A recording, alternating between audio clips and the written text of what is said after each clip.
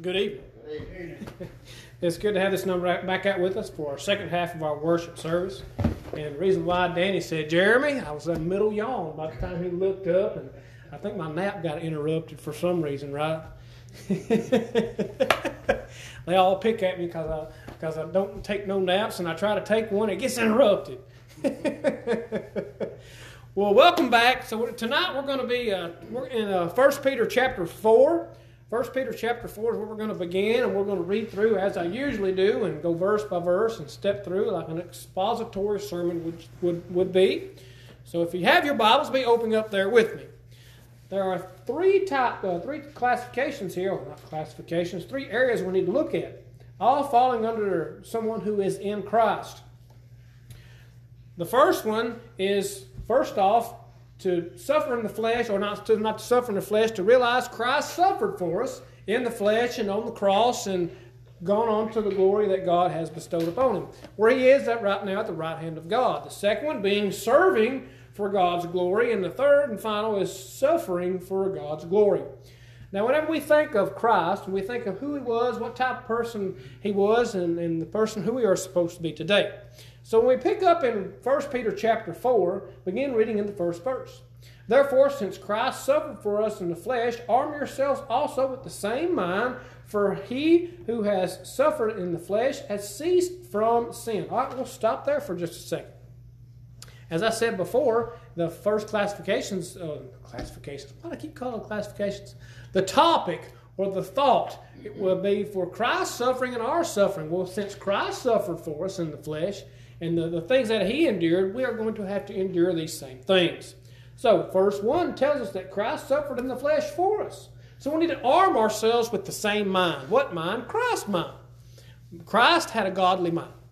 Whenever he was out there in the world, as we understand through the Scriptures and the Gospels more explicitly, he helped individuals he come in contact with. He helped individuals he didn't even come in contact with. He helped individuals who were afar off. Even unto this day, he's helping folks. Today, we need to remember who Christ was. Tomorrow, we need to remember who Christ was. And so forth and so forth. He was a godly person. He was God himself. So today, whenever we arm ourselves with the same mind, we need to have that godly mind that Christ had. Well, there's only one way we're going to get there. Christ had a leg up for us. He was God.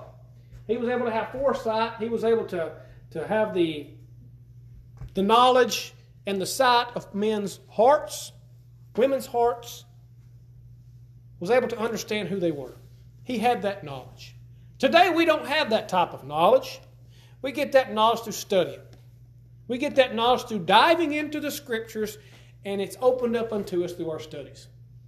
Now, when I say study the Word, I don't mean just read it. There is a difference, as we are aware of that. There is a difference between studying and reading. Whenever you read the Scripture, you just read through it. You read the words and you're stringing them together, but then when you study them, you bring about the meanings of those words. Those words are there for a purpose. They're there for our understanding. The Old Testament is there for our understanding, and the New Testament is there for our understanding and our obedience. Notice verse 1 of chapter 4 also says, for he who has suffered in the flesh has ceased from sin. Well, let's think about the idea of cease. Cease means to stop. Cease means to no longer carry on. Cease means to stop doing the things that's displeasing in the eyes of God in the context of this verse. Ceased from sin. Well, my mind goes to Romans chapter 6, verses 1 and 2. The question, of course, there, why don't we just help God's glory and his grace out by sinning more? Certainly not. Of course, that's what Paul says. So how shall we who died to sin live any longer in it? We've ceased from sin as we have been baptized for the remission of sins. When we arm ourselves with the same mind Christ had, we should have that type of mind, right? We should have that spiritual sponge like we had this morning, someone who is of the Spirit, not of the flesh, because someone who's of the flesh cannot please God. Tonight, I want us to look into ourselves, or look at ourselves, spiritually speaking, and answer this question truthfully. Have you ceased from sin? I hope so. Because if we have not ceased from sin, we have not armed ourselves with the same mind Christ had and hasn't to this day. He had a mindset of not sinning. He came to this earth, put on flesh. Remember, he condemned sin in the flesh when he came to this earth. And he gave us that perfect example. He gave us the way that we should live. He gave us that. And that's up to us as individuals to be obedient to those instructions, of course. And in verse 2, that he no longer should live the rest of his time in the flesh for the lust of men, but for the will of God. That's us. That's us as Christians. No longer living of the flesh, but of the Spirit. Right hand in hand here with this morning. But for the will of God. The will of God is to have no one to be lost on Judgment Day. That's what God wishes. That's His want. Unfortunately, through sinful acts, we tie His hands. A lot of folks will say, well, God left me. God didn't leave. He did not go anywhere. You left Him. What happened to Lucifer? We made mention of him this morning. What happened to Lucifer? God didn't leave heaven. God cast Lucifer out. He was banished. He was no longer having access into heaven because of his sin. He was not being of the will of God. And in verse 3, for we have spent enough of our past lifetime in doing the will of the Gentiles when we walked in lewdness, lust, drunkenness, rivalries, drinking parties, and abominable idolatries. Listen to verse 3 very carefully. We have spent enough of our past lifetime in doing the will of the Gentiles when we walked in sin.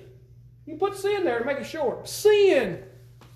Our past lifetime before we were baptized for the remission of those sins, or the sins that we were conducting ourselves in, when we were guilty of, when we were baptized for the remission of those, that time spent, Paul considers it done. We realize that? He considers it waste. He considers it uselessness in the eyes of God because he was not participating in a manner that was pleasing to God. You remember what Christ told him on the road to Damascus? Christ came to him and says, Saul, Saul, why are you persecuting me? Me, he says, me, not the church, he says, me. Here's a little bit of wake-up call for Paul if you're understanding Paul as we know him today was then Saul, the persecutor of the church, the persecutor of Christ. We have spent enough of our past lifetime in doing sin, in participating in sin, in separating ourselves from God. Those past days we've lived in those dark times, consider them gone. We don't need to pick those bad habits up, if you will, because those are bad habits. We can't pick those up and take them with us in our spiritual walk with God. That was not going to happen. God and sin can't dwell in the same place. We need to purge the sins out of our heart so we can allow Him to be in there. Because if we don't purge the sins out of our heart, there's no room for God.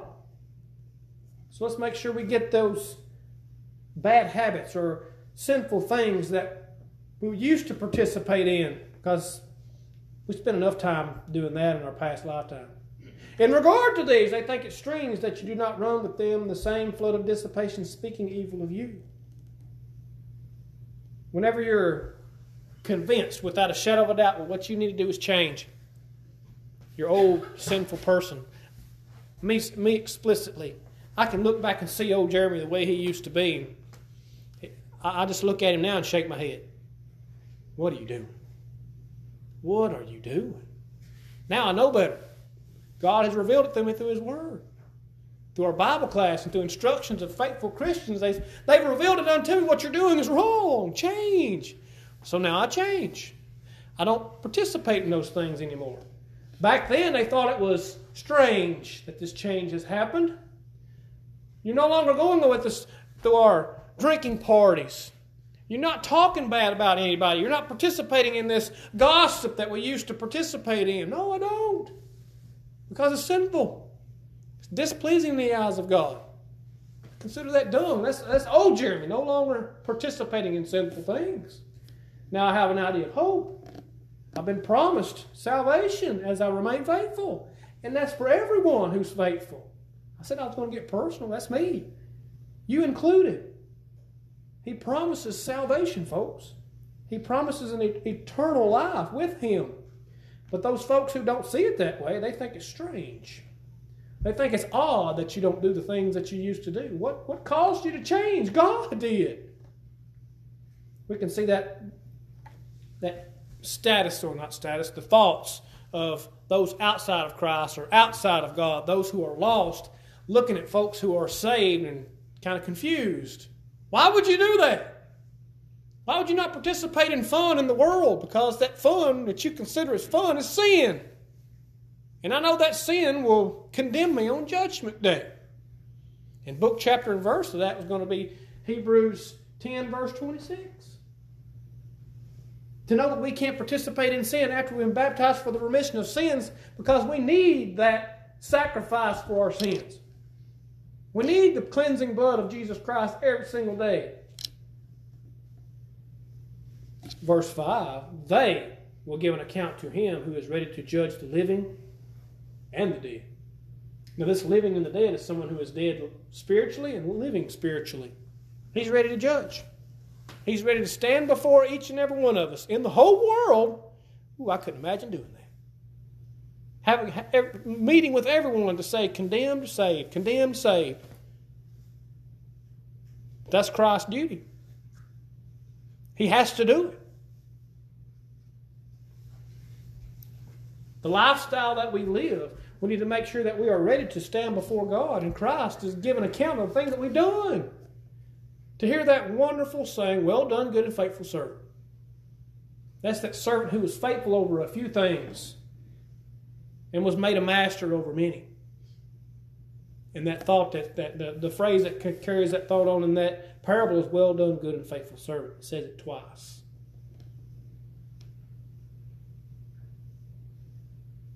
Christ is ready to judge the living and the dead. My question for you this evening at this point in time in this lesson, are you alive spiritually or are you dead spiritually? Because you can either be one or the other. You cannot be both at the same time.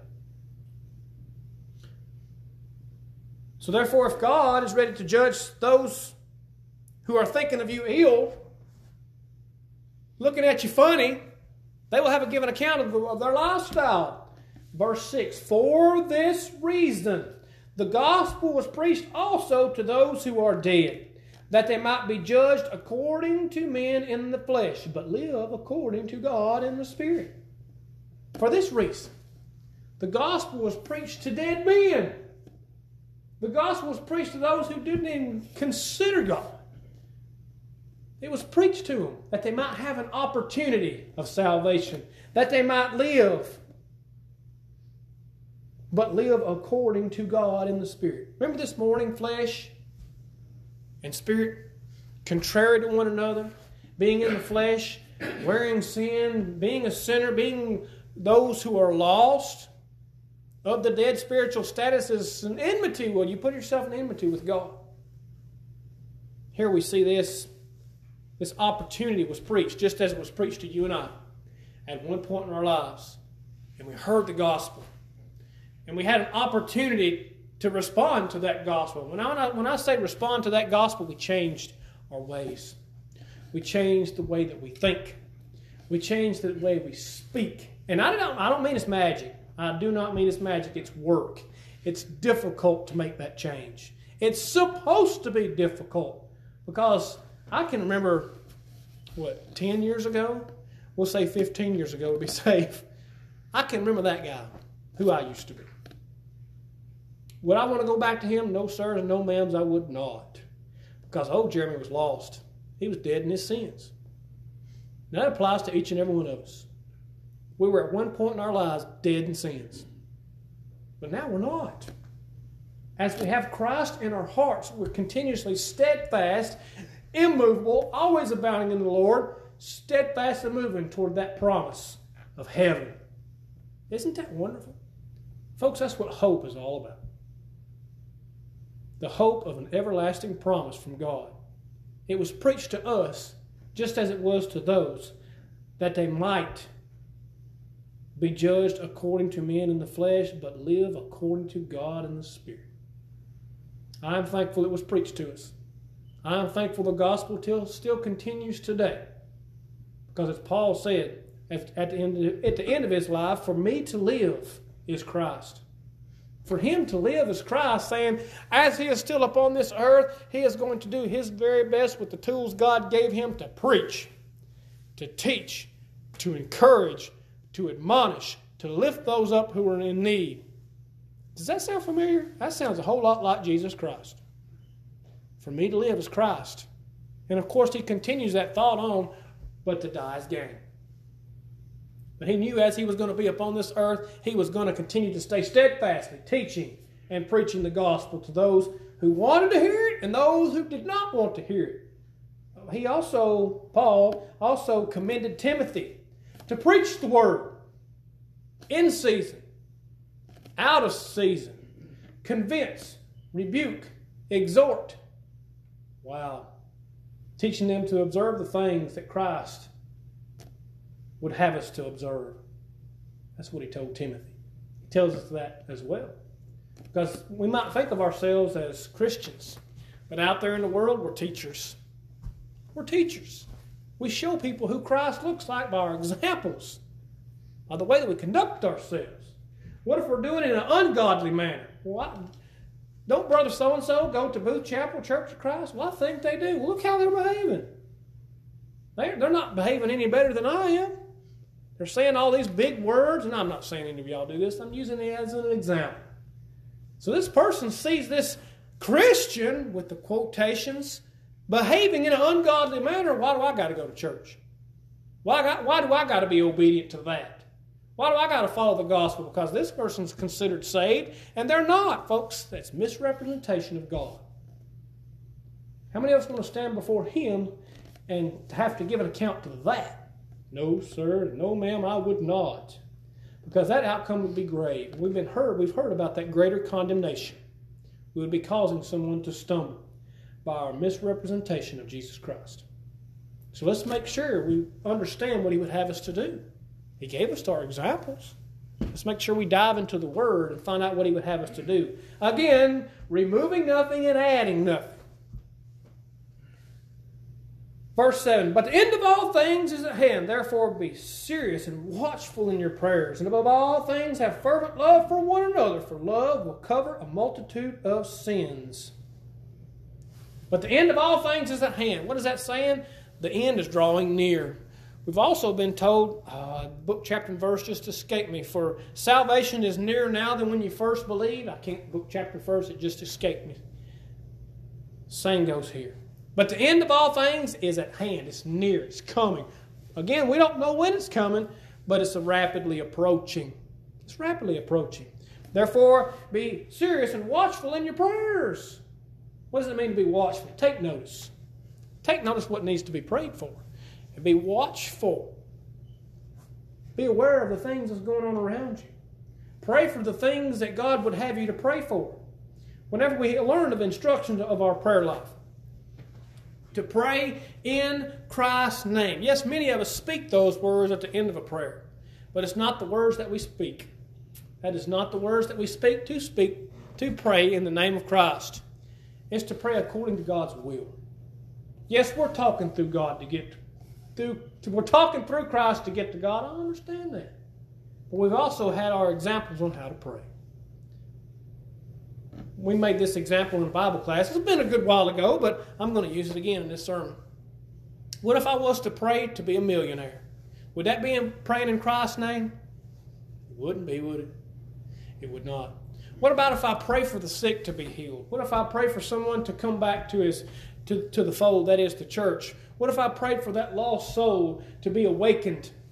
Is that praying in Christ's name? Most assuredly. See the difference? Selflessness. I pray for that person a whole lot faster than I would pray for myself. And yes, most assuredly, we need to pray for ourselves. How often do we pray for ourselves? Let me ask that. I hope so often. Because we got to ask for that forgiveness. If you ask anything in my name, it will be given unto you, is what Christ tells us. So we need to pray for ourselves as well. Therefore, be serious and watchful in your prayers. And above all things, Paul is holding this higher. From the gift of the Holy Spirit and the foreknowledge of it, he says, have fervent love for one another. He holds that higher. For love will cover a multitude of sins. Now let's look at that word love. Let's look at the idea of fervent love. We got a little bit of an example of this a few minutes ago. We realize that Christ showed us love. How did he show us love? By going to the cross for us. That's how Jesus Christ, our Lord and Savior, showed us love. He gave his life for us. How are we giving our time? Are we showing love for those individuals who are out there in the world? Showing them who Christ was?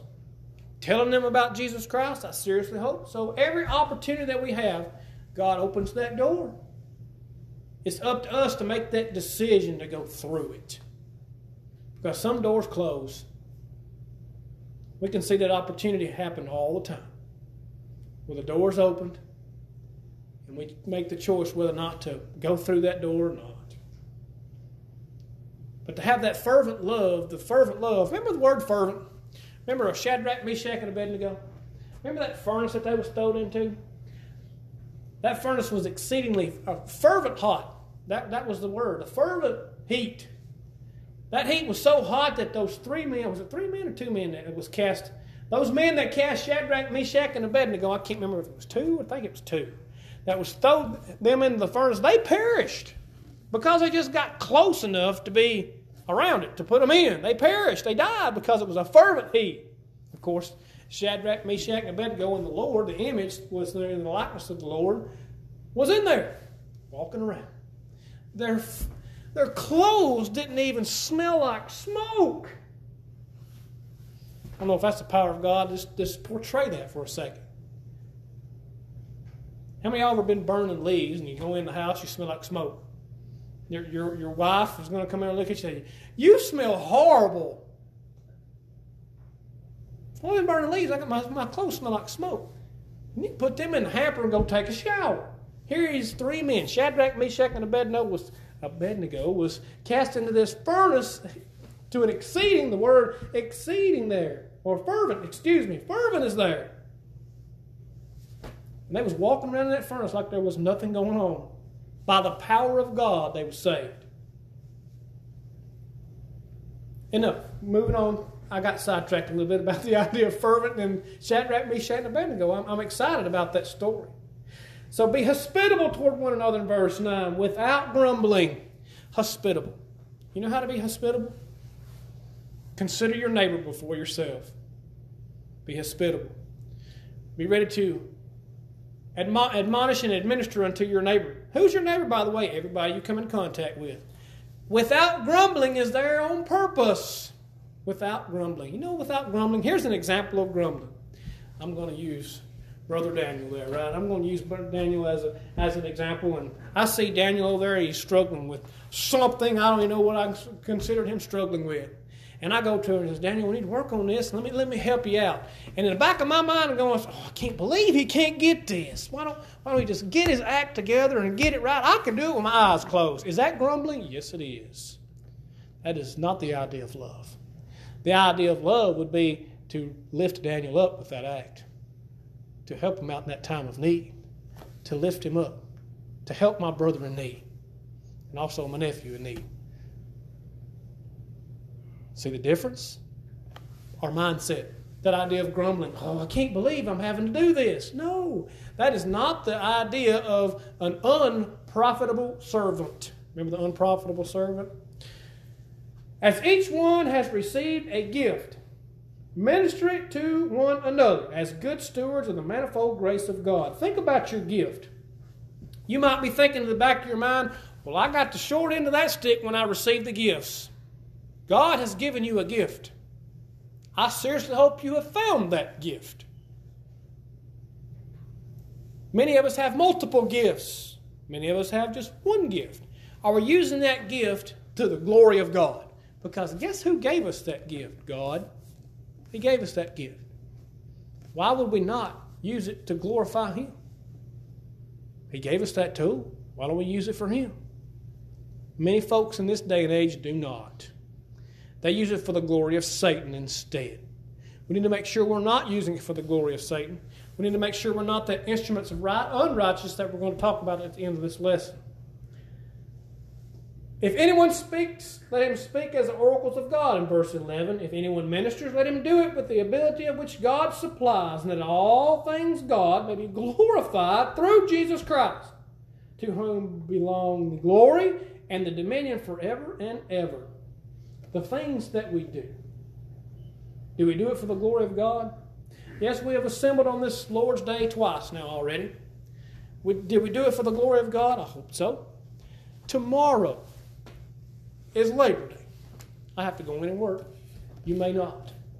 I will say this, do it for the glory of God, all that you do. Because as we learn in Romans, as we're finishing up Romans chapter 14, I believe it's Romans chapter 14 that we're in. Whenever we learn about living and dying to ourselves, we do not. Romans chapter 14 and verse 8. For if we live to the Lord, and if we die to the Lord. Therefore, whether we live or die, we are the Lord's.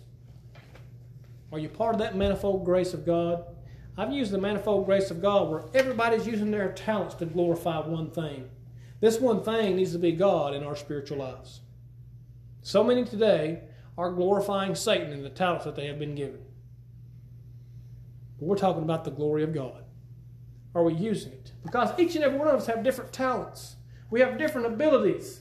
We have different things that God has allowed us to have and to use. We need to make sure we're glorifying God in that act. So as God through Christ can be exalted, so it can be glorified. So now, turn over with me to 1 Thessalonians chapter 5. 1 Thessalonians chapter 5.